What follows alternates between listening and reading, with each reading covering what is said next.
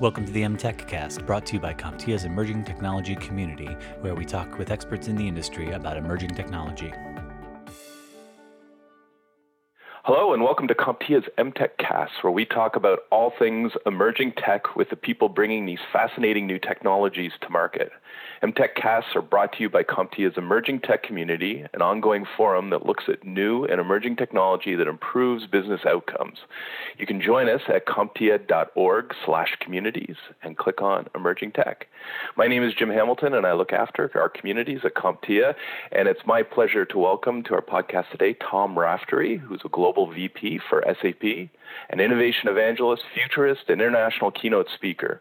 And prior to joining SAP, Tom worked with a number of companies as a group IT manager, CTO level, and as an industry analyst. Tom is also a regular guest lecturer at the International Institute San Telmo Business School in Seville. So welcome to the podcast, Tom. Thanks, Jim. Great to be on the show. Thanks for inviting me. A pleasure. So thinking about you at SAP and in this bird's eye seat of many industries, it must be fascinating just to watch technology permeate, just our society as a whole. Today, we're going to dive into a fascinating industry, which is the transportation sector. And I know this is a specialty for you. And just maybe you can paint a picture for us today in the transportation industry. How's technology revolutionizing how we get around and how we move goods and services around? I do a lot of these kind of innovation talks on different industries, and one of the most interesting of those happens to be the transportation industry, and hence we're talking about it today. And the three kind of changes that I'm noticing in the transportation industry, the three big shifts that we're seeing are the shift to connected transportation, which is already there. When you buy a new car today, there's a very strong chance it will have a SIM card built into it, and it'll be a connected vehicle. I think it's about 80% of new cars sold today are now connected. And then there's a shift to the electrification of transportation, which is just starting out on that journey. We're just starting out on that journey in force, I should say. I mean, there's been electric cars for over 100 years, but now it's starting to become a thing again.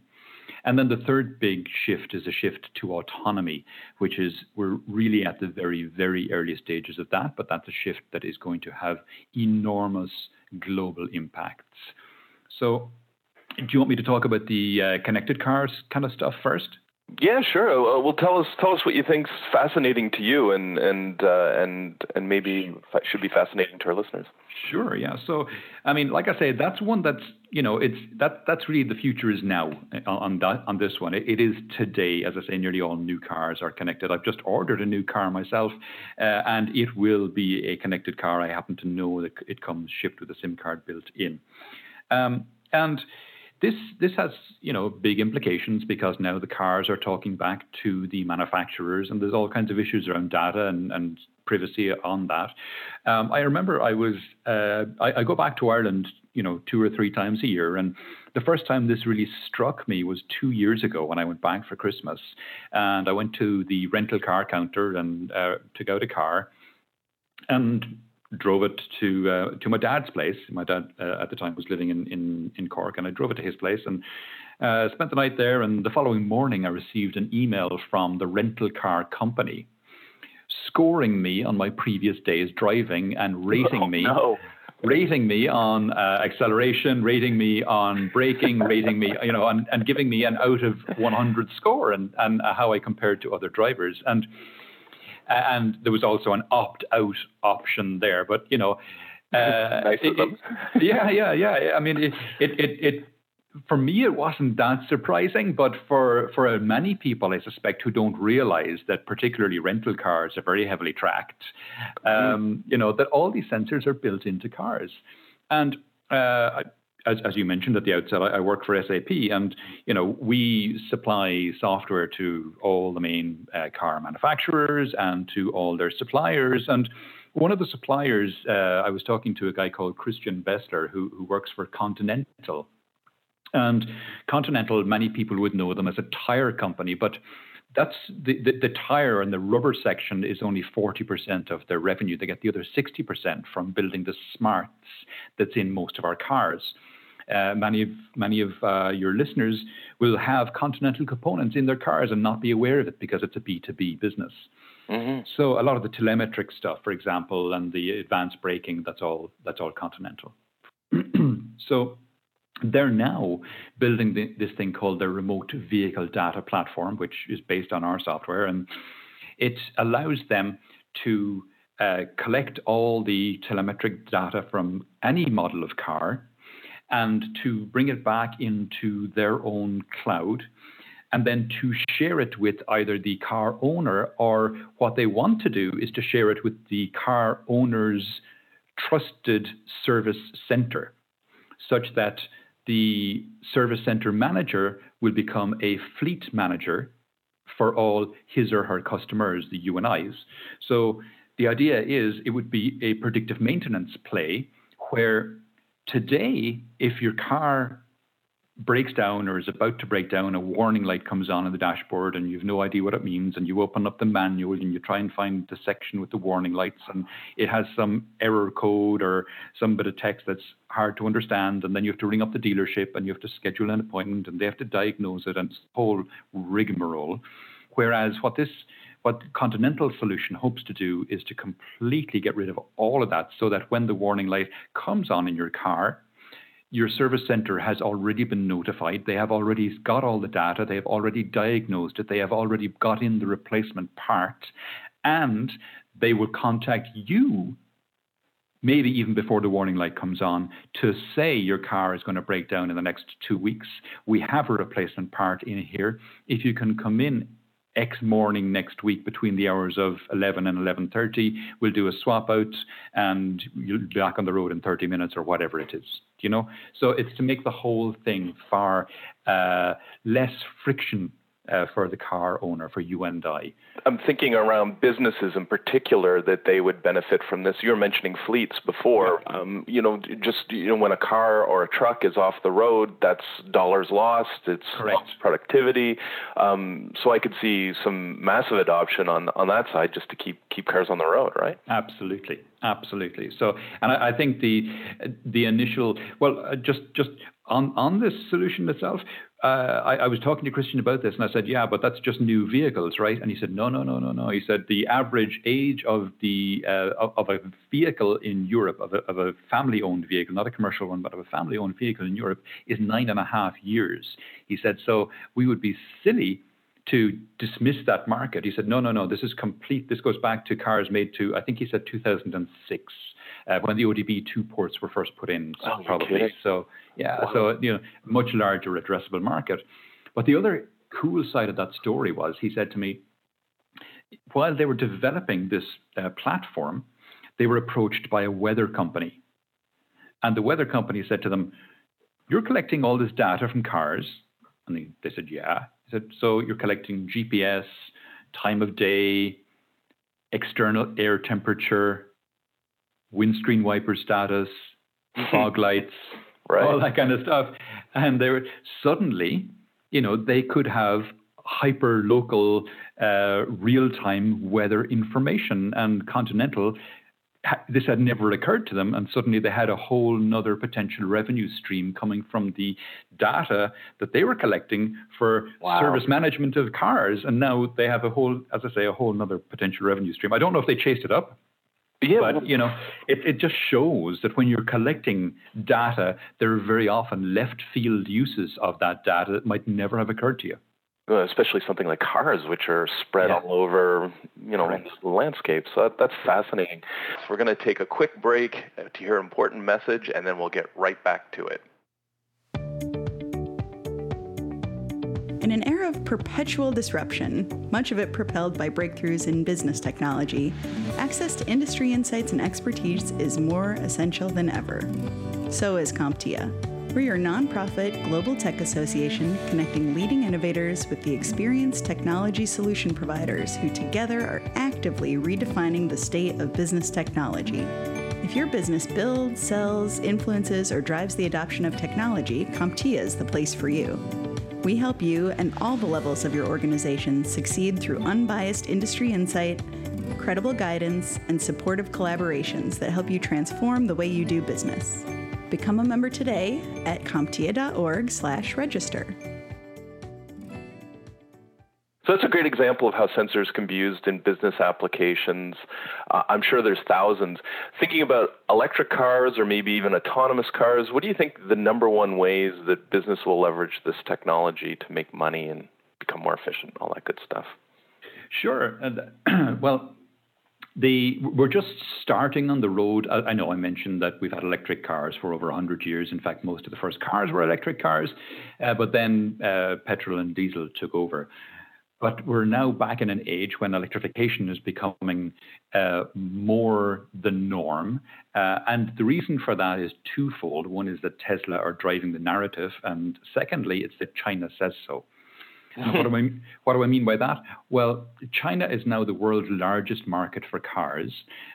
Fully 30% of all new cars registered in 2017 were registered in China, as opposed to 17% in North America and something like 15% in Europe.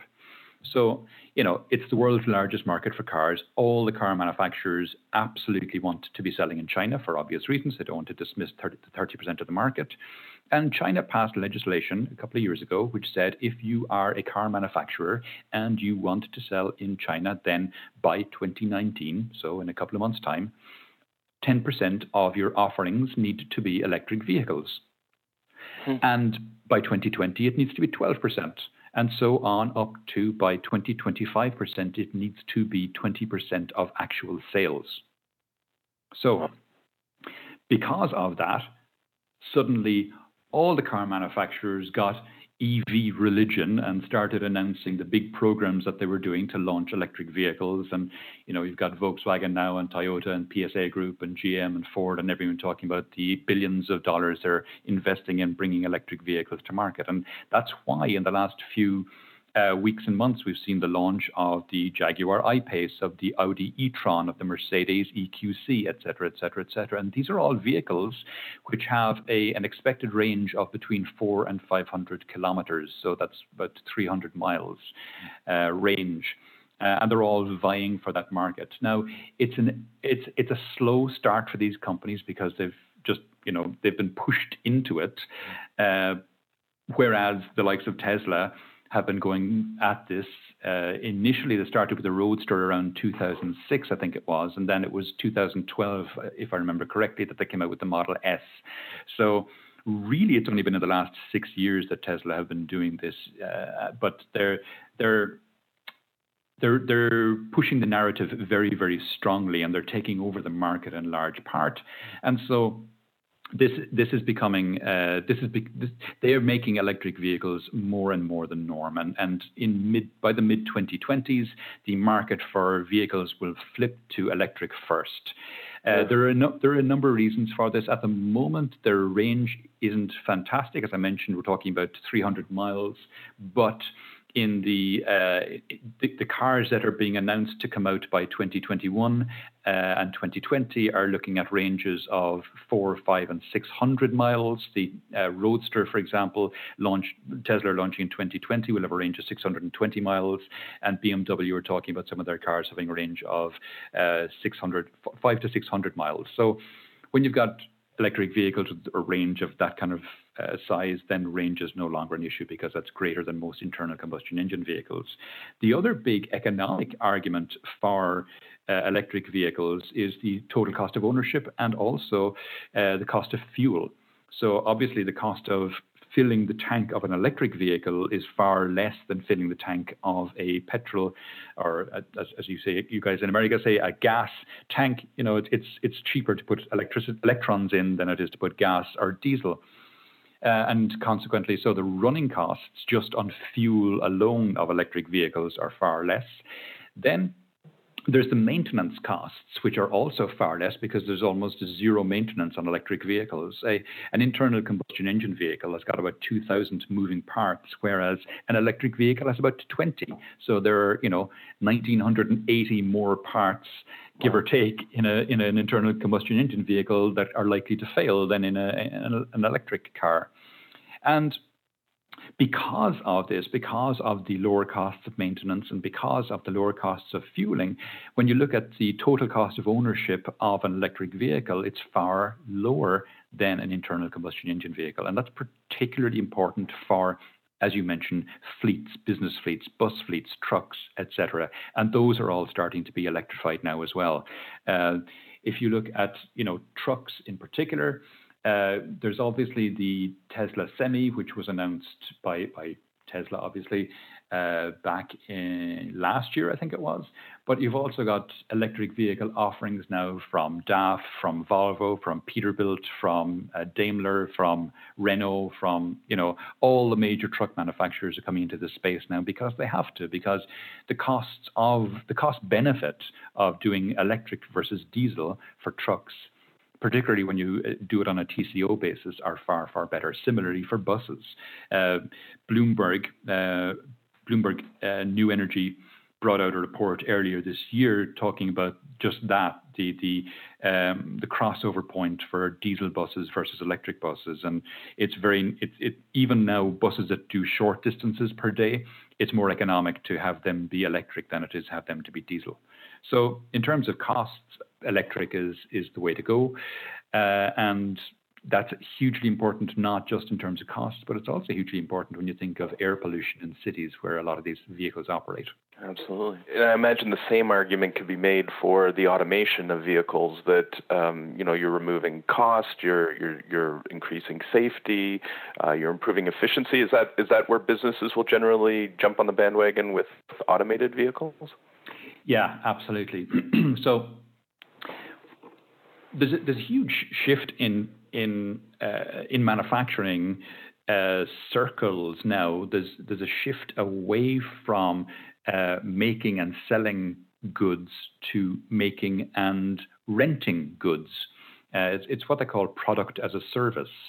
So it's the as a service economy. And why am I bringing that up? Well, because let's think for a second of a General Motors car sold today. A standard internal combustion engine General Motors car sold today. That over its lifetime, from the minute it's sold, will earn General Motors in the order of $30,000 in repairs and maintenance and after sales and so on. $30,000 over the lifetime of the vehicle. That's kind of typically what a General Motors vehicle earns General Motors. But as we shift to electric vehicles, these need less maintenance, they fail less often, so that $30,000 falls. And then as we shift to autonomous vehicles, we start to get that figure falling even further because, as you rightly mentioned, autonomous vehicles, they crash less often, they're safer, so there's less repairs to go on, and they're electric as well, so and they just go, and less people will be buying cars as you get a move to autonomous vehicles. So this means for the likes of General Motors and other car manufacturers, the revenue that they'll be earning from these cars will fall and fall and fall, and the amount of cars they'll sell will fall and fall. So this is a big problem. Consequently, General Motors are shifting business models, or they're bringing on another business model. It's the mobility as a service or transportation as a service, where they're setting up their Maven platform, and they're starting next year in the US to have an autonomous taxi service where you have a Maven app on your phone, similar to Uber or Lyft. You press the Maven button, you order a Maven vehicle. It's a General Motors owned vehicle. It comes, there's no driver, you sit into it, and it knows where you want to go because you've already told the app where you want to go, and it brings you there.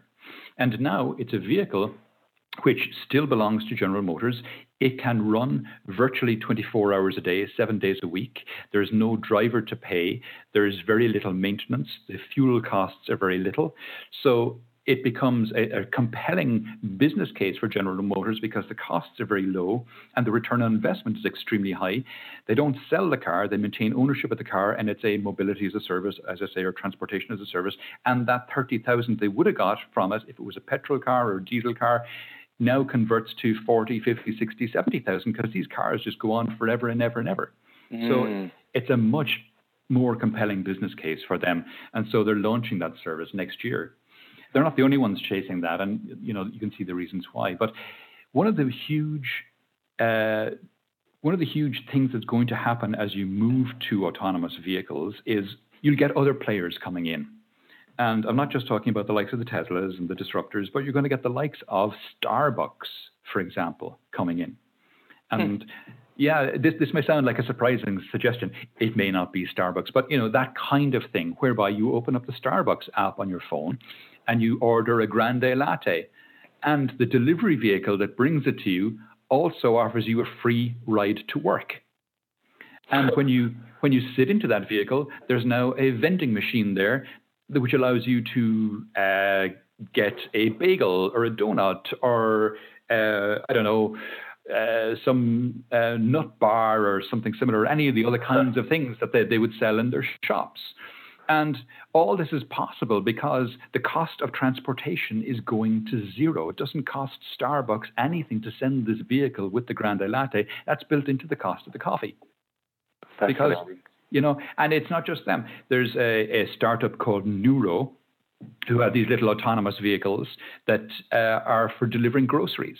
And they've done a deal with Kroger's. So now when you open up your Kroger's app and you order your Kroger's groceries, what will happen, it's not happening yet, they're still in testing phase, but they've signed an agreement to do this. What will happen is the groceries will be put into this little autonomous vehicle, which isn't even big enough to take a driver. It's just specially sized to take groceries, and the groceries will come to your home and be delivered autonomously to you because it's going to cost so little to do it. Why wouldn't they?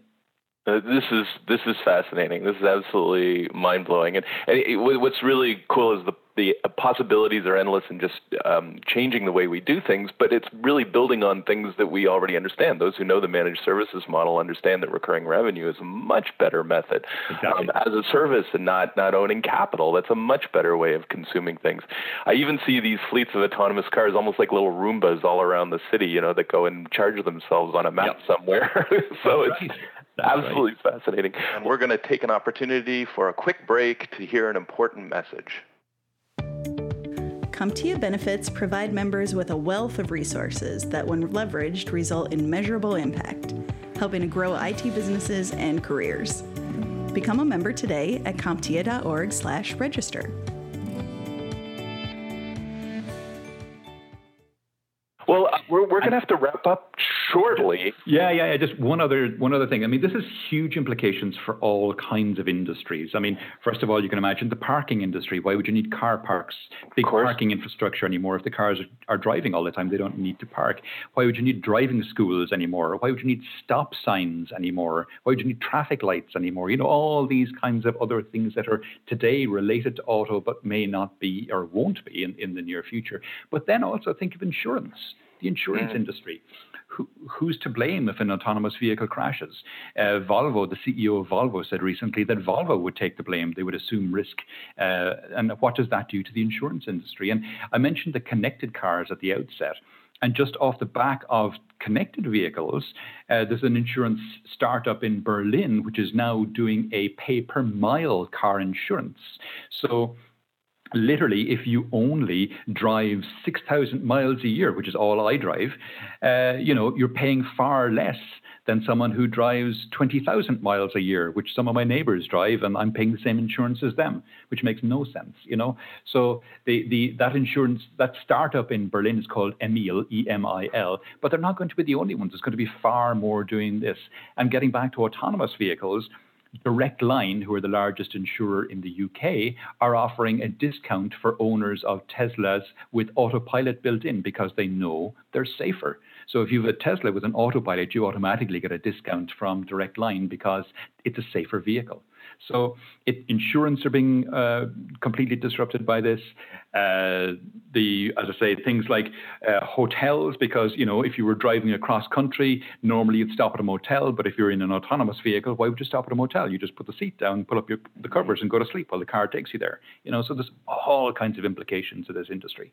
Quick wrap, and that is a lot of the people who are listening to our podcast, they service small and medium-sized businesses or enterprises.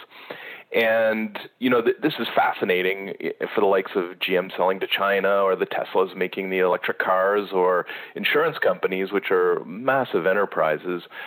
What kind of opportunities do all these sweeping changes provide for smaller companies that are serving smaller markets? What advice would you give to them as they see this revolutionary change taking place around them? So there's a couple of things. If they're manufacturers, start thinking about an as-a-service model for whatever it is you manufacture. So that's the first thing, build sensors in. One of the advantages of having an as-a-service model is, as you rightly pointed out, you get recurring revenue, but you also get data back from the devices that you give to your customers now, or rent to your customers now. And that data, you can, for the first time, maybe see how your devices are actually being used in the wild. And you can get that data back to your R&D division and, help inform your version 3 or version 4 or version 5 or whatever it is, the next version of whatever devices you're manufacturing.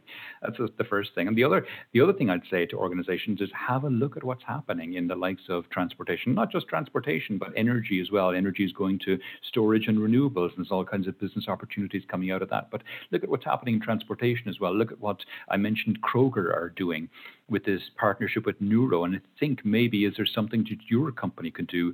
Is there some kind of little vehicle like that you could have roll out to do deliveries to customers, or are there some extra services you could offer to your customers or grow your customer base off the back of the fact that the cost of transportation are going to zero? Or if you have a fleet of vehicles, should you start looking at electric vehicle options, because you'll save yourself a ton of money and that kind of thing. So there's lots to think about. Yeah, fascinating. So we'll finish with this, which is give us your vision for 2035 as we have all of this craziness happening, and cool stuff happening, but mind blowing to a lot of people. What's 2035 going to look like in the transportation industry? Are we going to have one? Oh, yeah, we'll have one, definitely, but it'll be very different to the one that we have today. I mean, many of the big manufacturers who are out there today will no longer exist. Several of the big auto manufacturers will go out of business because they won't react quickly enough to this disruption. So there'll be several, kind of Nokias of the car world. And speaking of Nokias, if you look at one of the leaders, in fact, the leader in the autonomous space, it's Google with their Waymo division. And if you just think of what Google did with Android to the mobile phone space, this is what Google's going to do to the transportation space with their Waymo. It'll be the software, it'll be the Android of the transportation sector, and then the car manufacturers will just become the handset manufacturers of the future. By 2035, we will have flying cars. I know people talk about flying cars, since the Jetsons kind of thing way back in the day. But this is actually becoming a thing now, and many of the big car companies are looking into it. And it's not the traditional flying car that you think about, where a car grows wings and takes off. It's not that kind of thing. What it is drones.